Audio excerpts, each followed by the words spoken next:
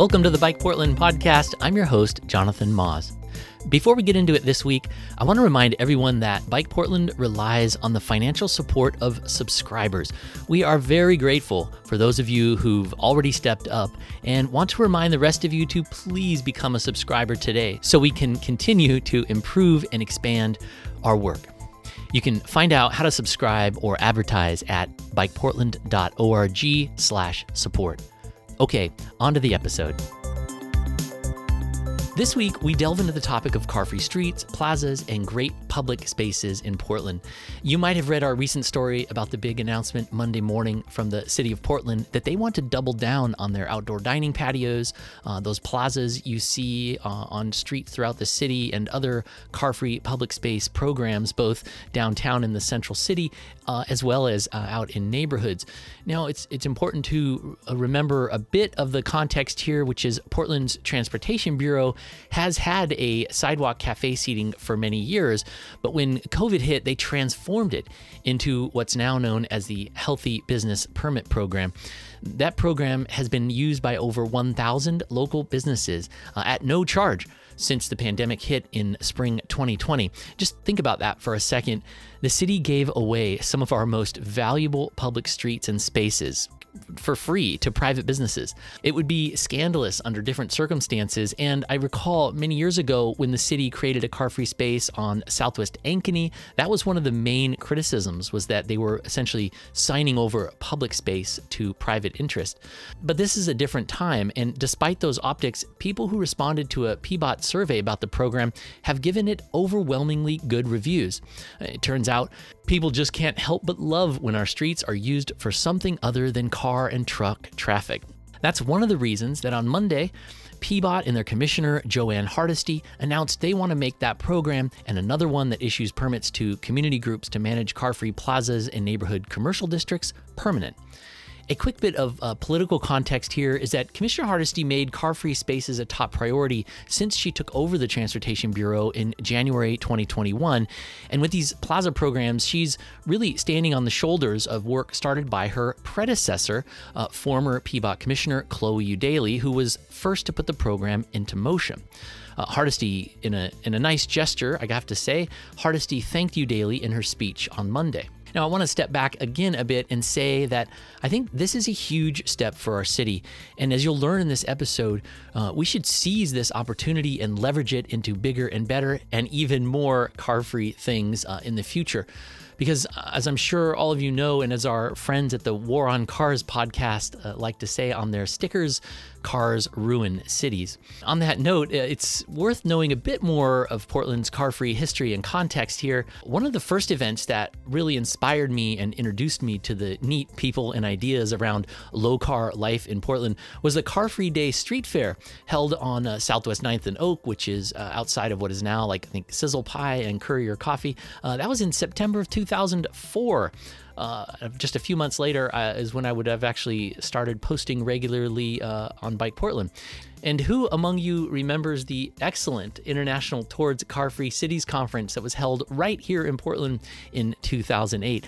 I remember not just the great volunteer activists that put all the great programming together as part of that conference. Thank you, Ellie Blue and Megan Sinnott. But I also recall seeing many city staff involved and excited as well. The thing is, Portland's interest in car-free streets goes back pretty far. Everyone knows how we tore out Harbor Drive and replaced it with Waterfront Park, and how we got rid of a parking garage in the center of downtown and replaced it with Pioneer Square, or what's known by some as Portland's living room. But even before all that, the groundwork was laid by the City of Portland's downtown plan, adopted by City Council in 1972. That included a recommendation to prohibit driving in large swaths of downtown, and the plan said we should actually close Park and 9th Avenues and the park blocks to car and truck traffic entirely.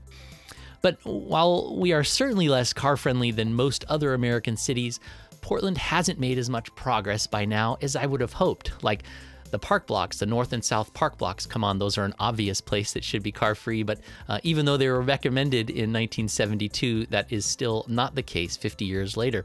But while there have been some glimmers of hope in the past few years, nothing has felt more exciting to me at least, than what happened on Southwest Harvey Milk Street on Monday morning. Not only did we learn that the city wants to expand and institutionalize their plaza and car-free public space programs, we heard a refreshing level of a candid enthusiasm about it from the commissioner of PBOT and the director of the agency. On that note, I wanted to share an edited version of Commissioner Hardesty's speech at Monday's press conference. I think you'll agree her excitement about the programs was very obvious. We're standing here in the middle of Southwest Harvey Milk Street. We're here today because this is Pride Plaza. Every neighborhood should have a welcoming place where community members can get together and enjoy each other. We have seen many communities come together using our streets to create plazas as well. As we emerge from this pandemic, I am determined to create a Portland that is more resilient, more inclusive, and more equitably placed than it was before.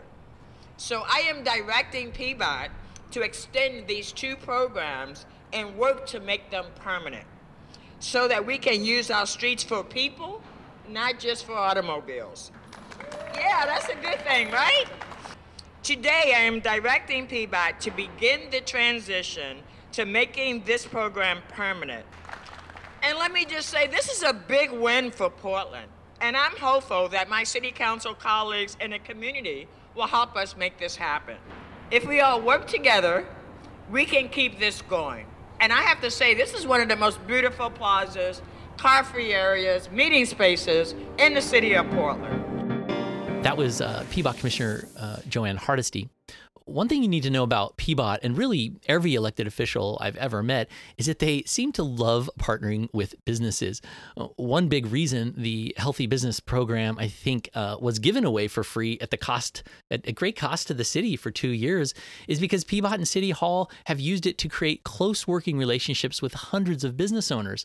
These are people who, under different circumstances, like say when PBOT wants to build a bike lane or remove parking in front of a business, they would typically be some of the city's biggest enemies. But instead, the Healthy Business Program has created loads of kumbaya because it was a lifeline during the worst parts of COVID when restaurants couldn't seat people indoors and neighborhood commercial districts were really ghost towns. On that note, here's Neil Matson, who also spoke at Monday's press conference. He's president of the Montavilla East Tabor Business Association. In our community in Montavilla, we have 24 businesses currently offering outdoor seating. If we hadn't had the ability to have the Healthy Businesses permits, those businesses, I'm pretty confident, would all be gone today. One of the lines I won't forget from the event is when PBOT Director Chris Warner said they want to, quote, create a new Portland. I love that kind of talk, especially when it comes from PBOT's highest level staffer. I grabbed Warner a bit later and I asked him to expand on what the program has meant to PBOT's relationship with businesses and what an ideal vision of the program looks like to him in the future. You know, I think sometimes an emergency really makes you evaluate what you do. And so what this really enabled us to do is really live our values that we've been pedestrian safety or bicycle access and things like that. So it really gave us the opportunity to really live our values. And so we really took advantage of that opportunity to make sure that we were actually kind of recreating those spaces and those relations, all in this together. And certainly I think the pandemic pulled us all together, and what we want to do is take this program to the next level where we can continue to do the good work and to really make sure that the city continues to thrive, and it thrives in not only a pandemic, but beyond in terms of the climate issues and we're trying to get people out of their cars and how do we make sure we can build community. So yeah, it's been a great activate the staff. And what would if the budget thing goes through, what does a perfect Healthy Streets Business Plaza program look like to you in the future? It is sustainable. It is all over the city. It is every community is touched by it. It really does create that feeling that we are one city and that we are outside and that builds community. And so there's no other way of making the city feel safer than having people in the streets, people out enjoying the life of the city. So yeah, that's the kind of city that we want to create. And Anna Schaefer is Peabot's communications director. I asked her how the program's changed over the past 2 years and what impact she feels it has had on the city. COVID in this situation really gave us a chance to do like the proof of concept that we never had the opportunity to do before. And I think that's a really big silver lining of COVID, if you can say that, is that we were able to really just put stuff out in the street in partnership with businesses and see if it works. And it did work. And as you heard from the speakers here today, not only did it work, it really kind of kept their businesses alive and kept jobs. It kept, so many things that we're really, I feel very proud of that our team was able to do, that the Bureau was able to do, and to support our city during the pandemic. So looking ahead, I think, it gave Portlanders an opportunity to see what this feels like, and in a way, I think that it sort of normalized this, and going out of, as we emerge out of COVID, so to speak, I think people are going to be really hoping to see more of these on the street and continue to see them on the street, whether we're in a pandemic or not. Yeah. And in the next clip, Peabot's Policy Planning and Projects Group Manager, it's a long title, Art Pierce, explains how the pandemic enabled the Bureau to take big leaps in progress. The business uses in the streets as well as plaza spaces have been a program for many years, but have been one that has been really hard to gain overall traction. And so the urgency of the COVID pandemic really, I think, helped us focus our energy on making it possible. I think together with the leadership of Commissioner Hardesty, who really gave us a strong direction, she wanted to see more of this, that really helped us as an agency lean together into the space, between the planning and the permitting staff in a way that I don't think we've achieved historically. And I think it's really exciting. I mean, as on my birthday, having this as a birthday present, this is a really significant gift to me. To hear what a business owner thinks about the program, I was able to grab Eli Johnson and have an extended chat with him after the sort of formalities of the press conference were over. Johnson is co-owner of Atlas Pizza, which is one of my favorite spots. I go to the one on Killingsworth a lot. He also is co-owner of Five and Dime and Dots Cafe, and his business holds 3 healthy business permits. Here's my conversation with Eli Johnson. Has this program shifted for you in terms of like how you see how your customers get to the restaurants and the need for like car parking versus space for people? Has it any shifts for you that you want to share? I mean, honestly, my perspective has always been if you're riding a bike, you're trying to help the planet. If you're driving a car, you're not really doing your part. And so I always get out of the way so bikes can come through. Up on Clinton Street, which is a bike lane at this point, we've seen people look a lot more comfortable and a lot happier riding their bikes and a lot safer. And that's pretty wonderful. Like you see a lot more families going through, a lot of commuters in the morning. There's still plenty of parking for cars all over the neighborhood. That's not a problem at all. So I think closing the side streets to make them bike lanes is a brilliant idea because the city's set up well enough that you can park.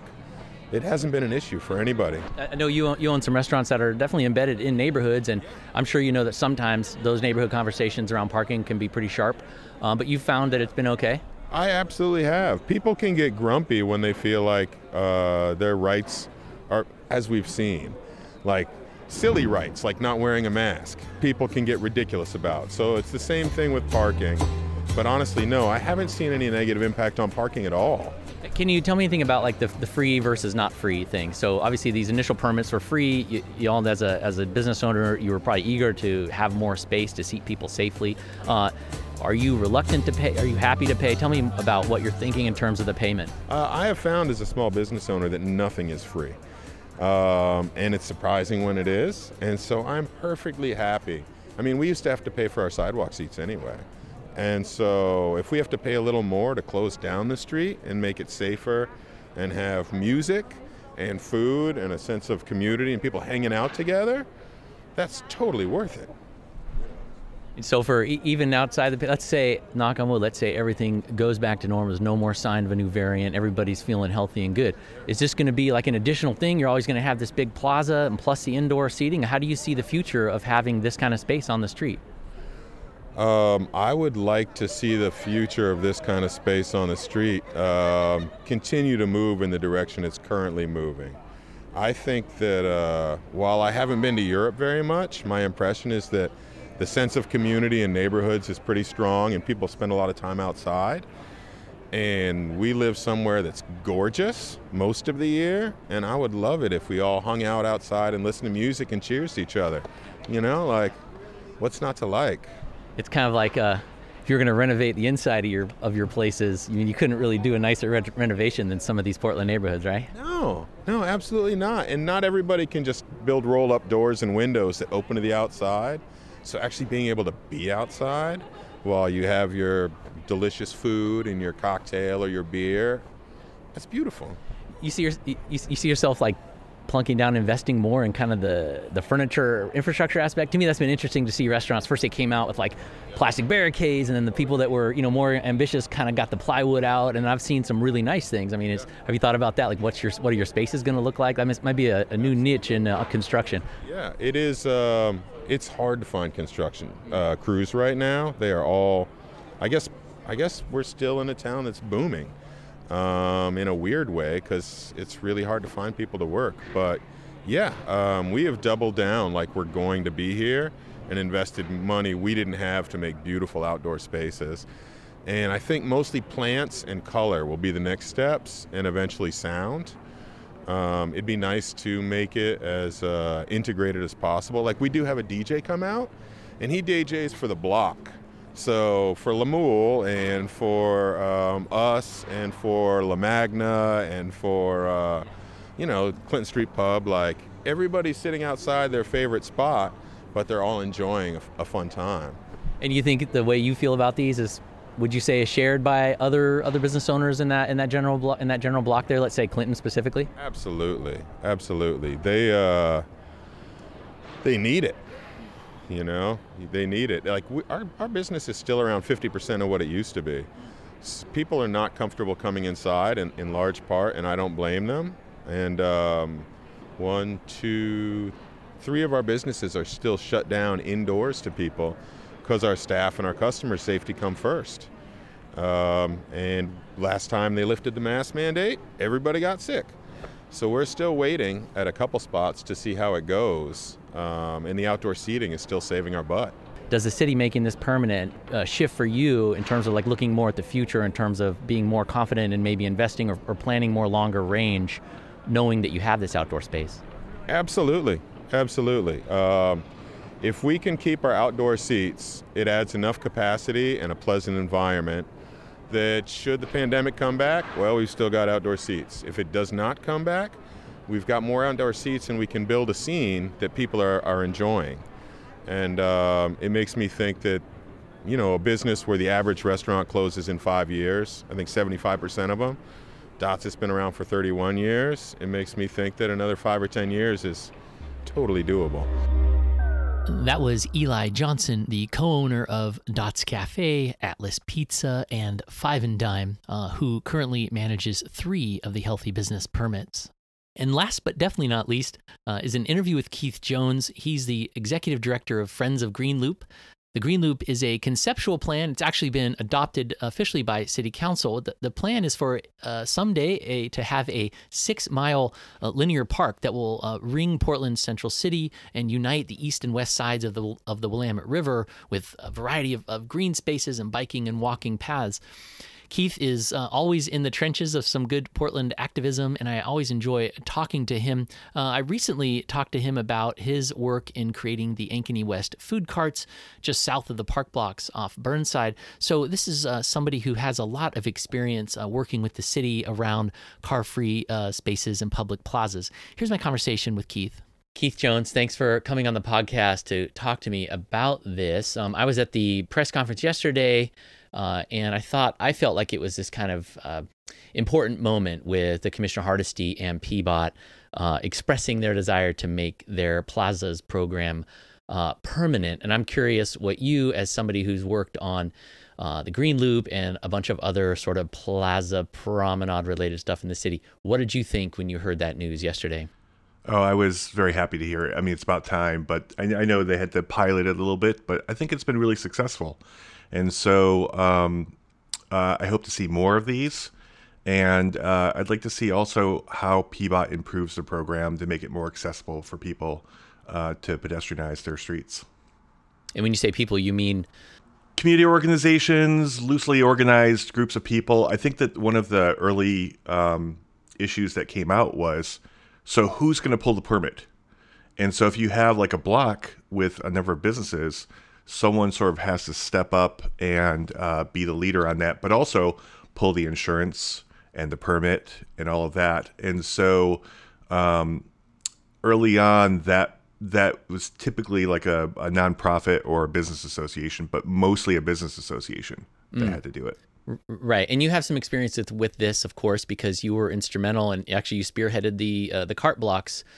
Yeah, and a lot. You know, it's really funny because when COVID really hit, I got a call from a friend of mine that said that they were in a meeting with the mayor and that there was some talk around, you know, should we use streets for businesses? And hey, maybe you should talk to them about the work you did over the Green Loop. Maybe there's an opportunity here to do this on the Green Loop. And so a couple of businesses and I went to PBOT and started talking to them about this.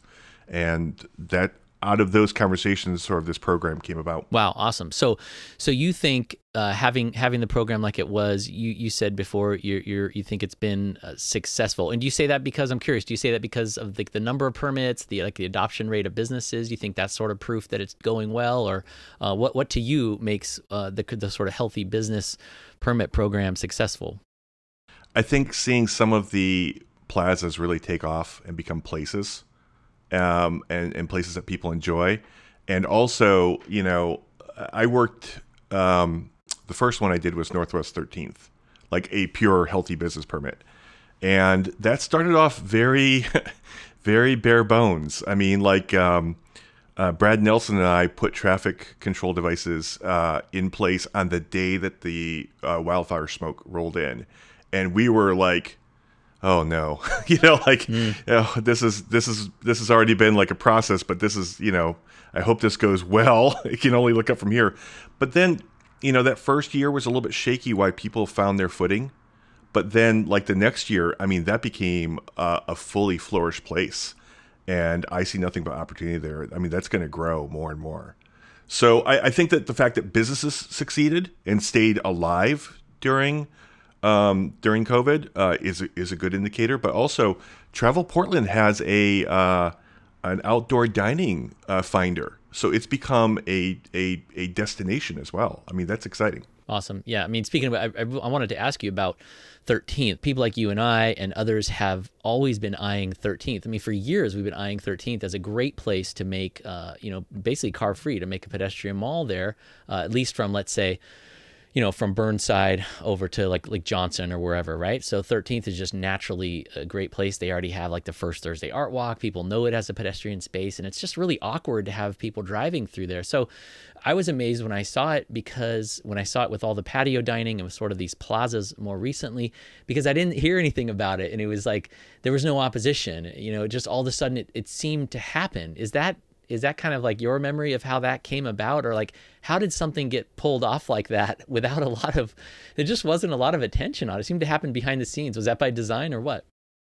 No, but it took a lot of community on that too. I mean, that's a lot of pieces that got pulled together, and really the conveners on that were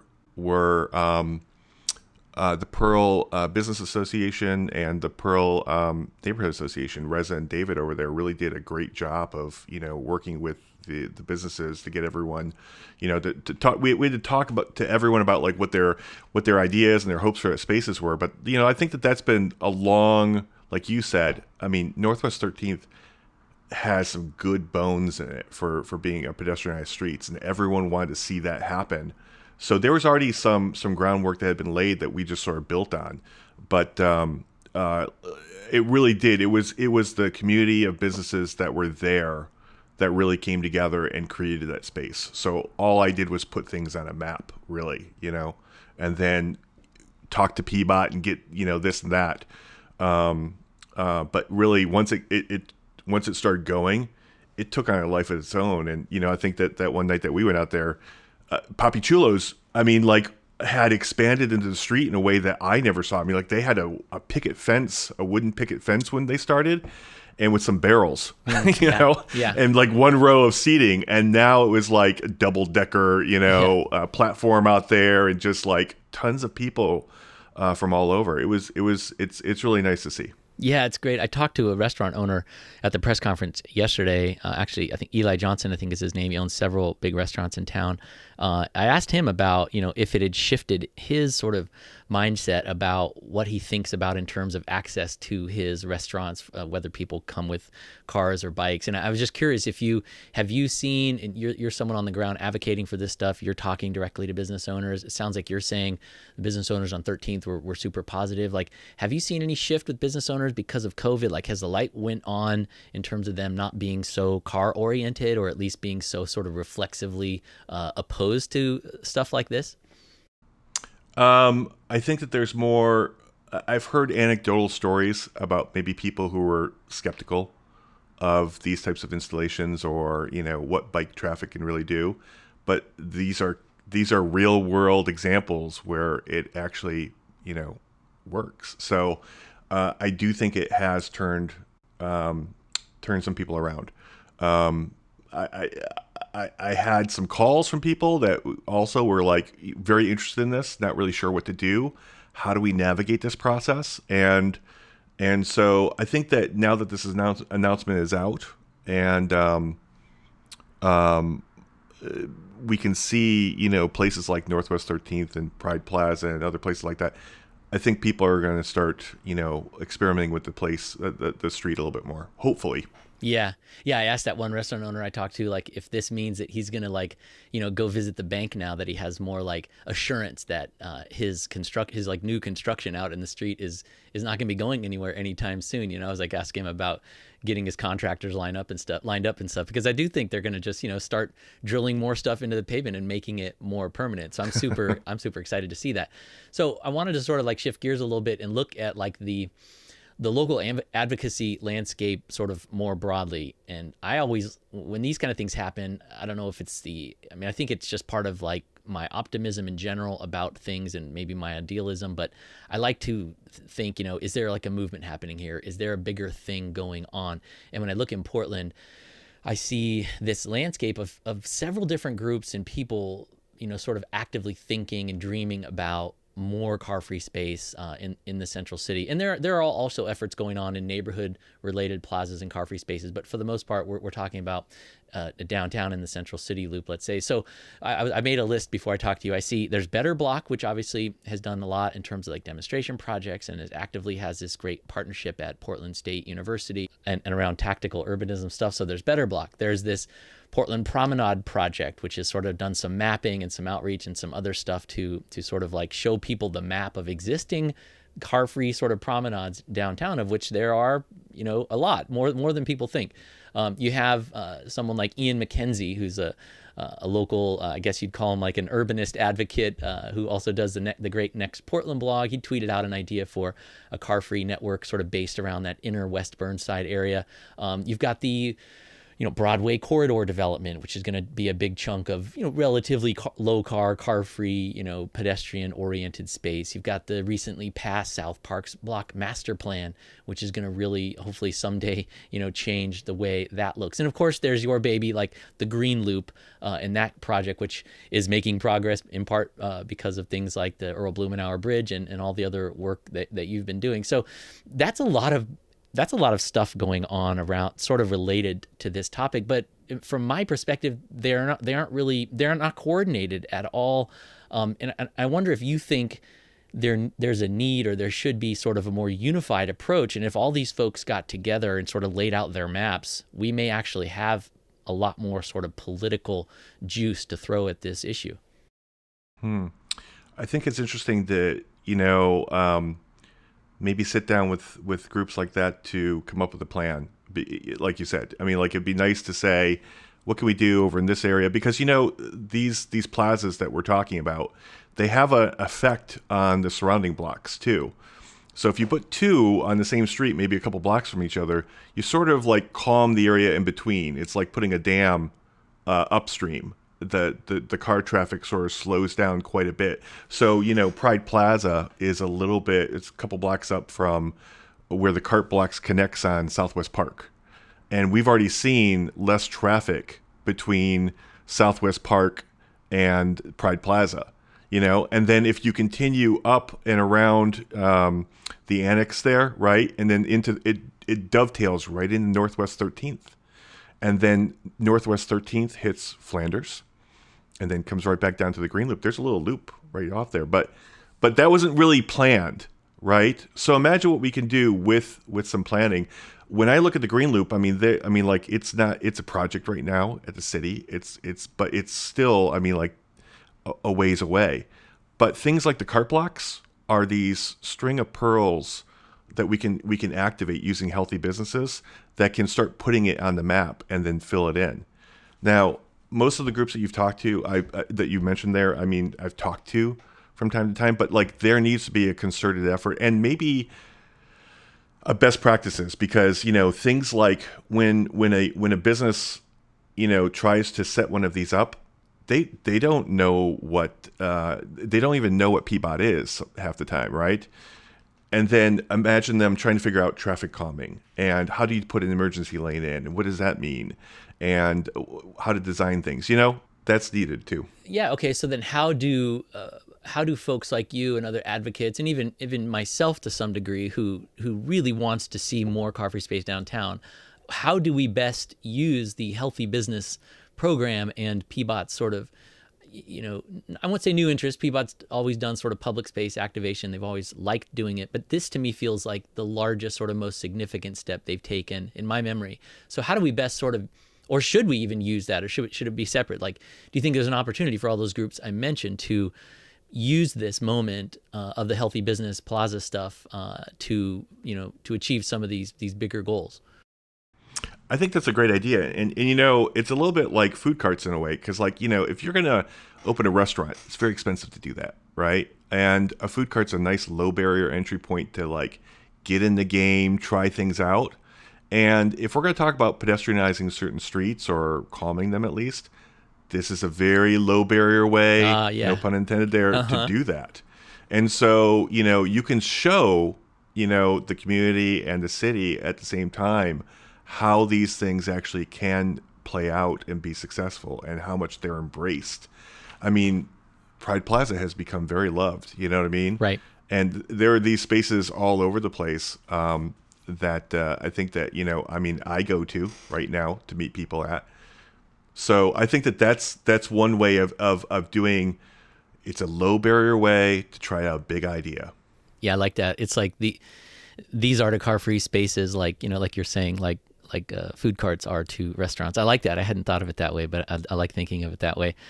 So yeah, I think you would agree with this, but like I didn't even mention when I listed all those groups in town sort of working and scheming and dreaming about this kind of stuff, I didn't even mention like the real political realities of the moment, which is this huge spike in gas prices, this war, this insane war in Ukraine, and the climate crisis, which, I think people, that's still right there for a lot of people. There's this massive shift in, downtown's sort of vitality because of COVID and all the changes in people's commuting habits and sort of the related need for downtown to get this big injection of excitement and vibrancy. So do you think those things as well sort of feed into like the urgency of this moment and why it might be a good idea for some of these car-free, plaza advocate folks to kind of really get their game together and get going on stuff? I think that's one reason. I also think that, uncertainty with COVID is another. So, downtown, as you probably have seen, has been pretty empty. But we've also lost a lot of businesses, small businesses, independent restaurants, and retail.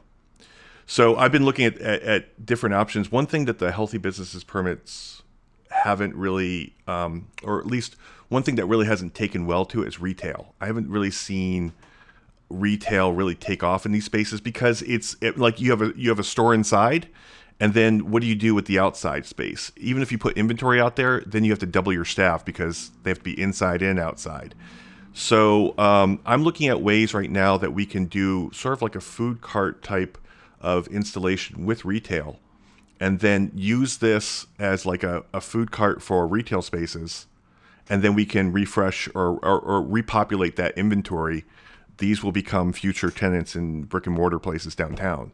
So I think that we need to really start thinking about like how we prepare for the next, variant maybe.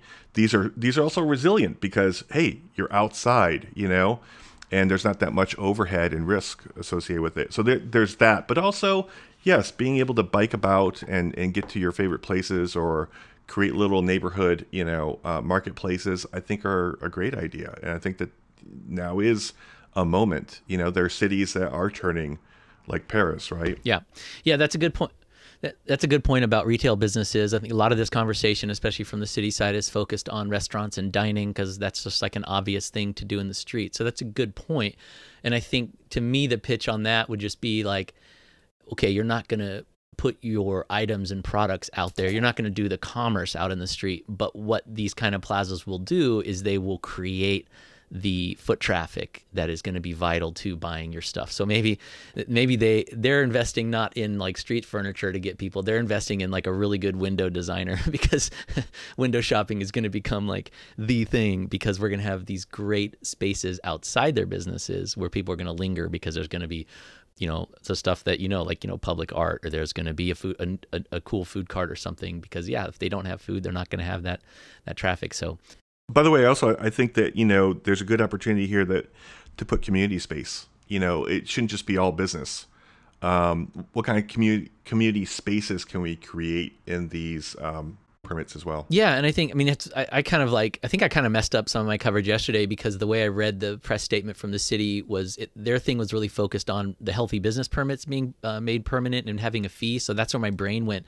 But what was lost yesterday was like the secondary announcement that they also are going to be pushing to make like their public space activation stuff, which is more, neighborhood focused and less commercial focused, making that more permanent as well. That one's just different because it just has a different kind of, like an aesthetics and like a feel to it than these business ones. They don't seem as visible, but we shouldn't lose sight of that. And I also think it's interesting how that's where I think Commissioner Hardesty's really like flexing her interest in like how she sees car-free spaces. And I'm still kind of like trying to think about this, but it's just interesting to me, the politics on this right now, because this conversation's always been dominated by like urbanists, guys that look like you and I for the most part, people that come at this from like either an urban planning or like maybe like an anti-car frame for sure. And that is not Commissioner Hardesty. I think for her, and I think this is what's so potentially powerful and really cool about this moment, is that I think for her, she sees these as like a way to like level the playing field of like who can access good quality space. And especially with her focus on the way she's going to do the neighborhood focus program, which I think she's going to definitely try to direct. It's going to be like a grant initiated program and she's going to direct that stuff to, people that are Black and other people of color and different groups that don't usually get to host kind of stuff like this, and in places in town that are sort of like don't have great parks and don't have great public spaces. So it's interesting. She's coming at it from that angle, which I think is super interesting and cool. And so the way it manifests in the neighborhoods is going to be really interesting to watch. I think that, and I think that they have removed so one of the most expensive pieces is the traffic barriers. So when we were looking at Northwest 13th, that was going to cost $10,000 alone just to do that. And so if you're struggling as a business, that's really expensive. Which kind of barriers? Which ones are expensive? Oh, like the street, traffic control barriers and things like that. So type 3s and all that. Wow. It's very expensive to rent that. Yeah. For an extended period of time. So I think that PBOT is looking at, I don't know if they've rolled this out officially or not, but like I've heard that they're working on making that available for free. That will lower the barrier to like even more to create these spaces, because there is an added expense. The other thing that is pretty expensive about this too, and kind of hard to do, is the insurance. So there's a very particular piece of insurance that you have to have in place to do the street activation. And every time we try to get it, it has been like difficult. Yeah, that's a good point, because I think, and this is where I think PBOT's really smart on this, is that they are also asking in their budget requests for almost $1 million, and I think I read that as being strictly like customer service staff to navigate some of these issues, like the permits and stuff like that. I think if they could help out with insurance, I think if they could provide some sort of like management as well, because some of these places do need, like if you do something like Northwest 13th and there's like restaurant spaces, and we were going to do a beer garden over there, right? And if you do a beer garden, then you actually have to staff that. You have to, have someone at the door essentially to let people in and out, check IDs, all that kind of stuff. That takes, and then, cleaning the tables and making sure the trash is picked up. And sort of like the businesses right now have sort of done that on their own, but like you really do need some level of management there. We can have it at the cart blocks right now. Someone has to fill up the water tanks and make sure there's trash picked up and all that, that kind of stuff.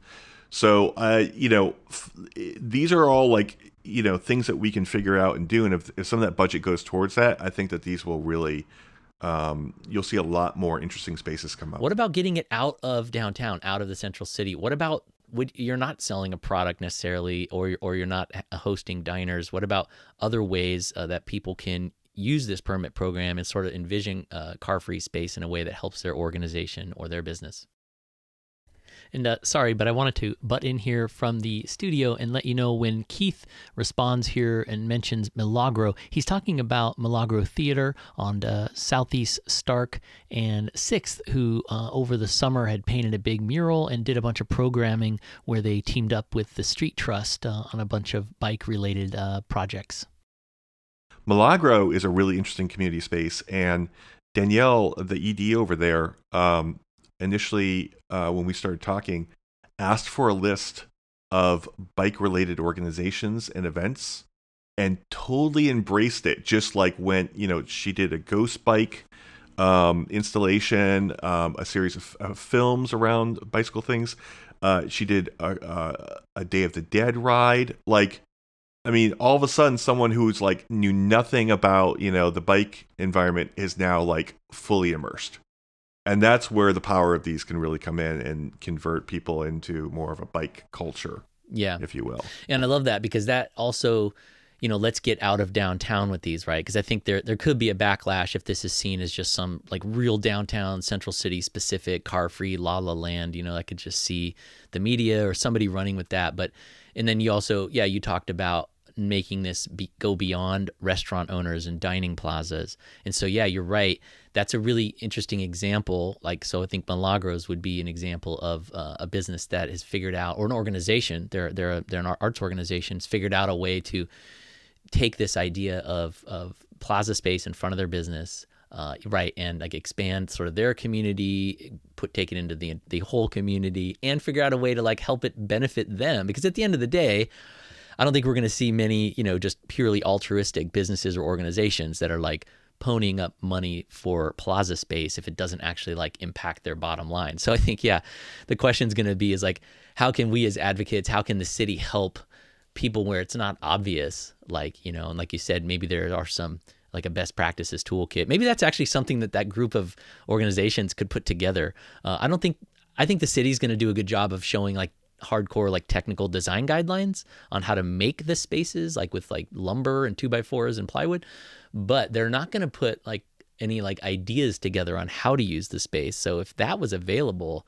that could be something that like Green Loop, Better Block, those kind of folks work on together, so that we have more Milagros out there that say, hey, I'm an arts organization. What can I do with car-free space in front of my business? Oh, we can do our plays, or maybe we can do DIY summer camps with kids where they're out doing art projects in the middle of the street. Like people have to expand their sort of idea of what's possible. Another one that we did was Escuela Viva, which is a school in Central East Side. And the street in front of them was really busy, and that's a school. And so they wanted to calm the traffic down and bring attention that was a school area. And so we closed off that street and held a big party and then painted a mural on it. And that mural has an effect as you enter the space, it's different, and it slows those cars down. So we did 2 events there that were just like, to get people out, and there was like food and performances and stuff like that. But really the long-term effect was having that mural on the ground and slowing those vehicles down as they entered the spaces. That's an effective use of this program. And like I said, only 2 days was able to achieve that. So, hopefully we can do more and more of that. But yes, I do think that there's, everything that we do with the Green Loop and the cart blocks, we publish, or we work with U of O and PSU students to like build kits of parts. So the idea here is that anything that we do in these spaces should be available to other community organizations to follow suit. So I hope to work more together with more people to do more of this work this summer. It's all good stuff, Keith. Appreciate you. Yep, I agree. Appreciate you sharing your insights on it. Thank you. Oh, thank you for having me. I appreciate it. That was Friends of Green Loop Executive Director Keith Jones. And that will do it for our show this week. Be sure to check our show notes for links and resources mentioned in this episode. The Bike Portland podcast is a production of Pedaltown Media Incorporated and is made possible by listeners just like you. If you're not a subscriber yet, please become one today at bikeportland.org/support. You can listen to more episodes and find out how to subscribe at bikeportland.org/podcast. Our theme music is by Kevin Hartnell, and I'm your host, Jonathan Moz. Until next time, thanks for listening, and I'll see you in the streets.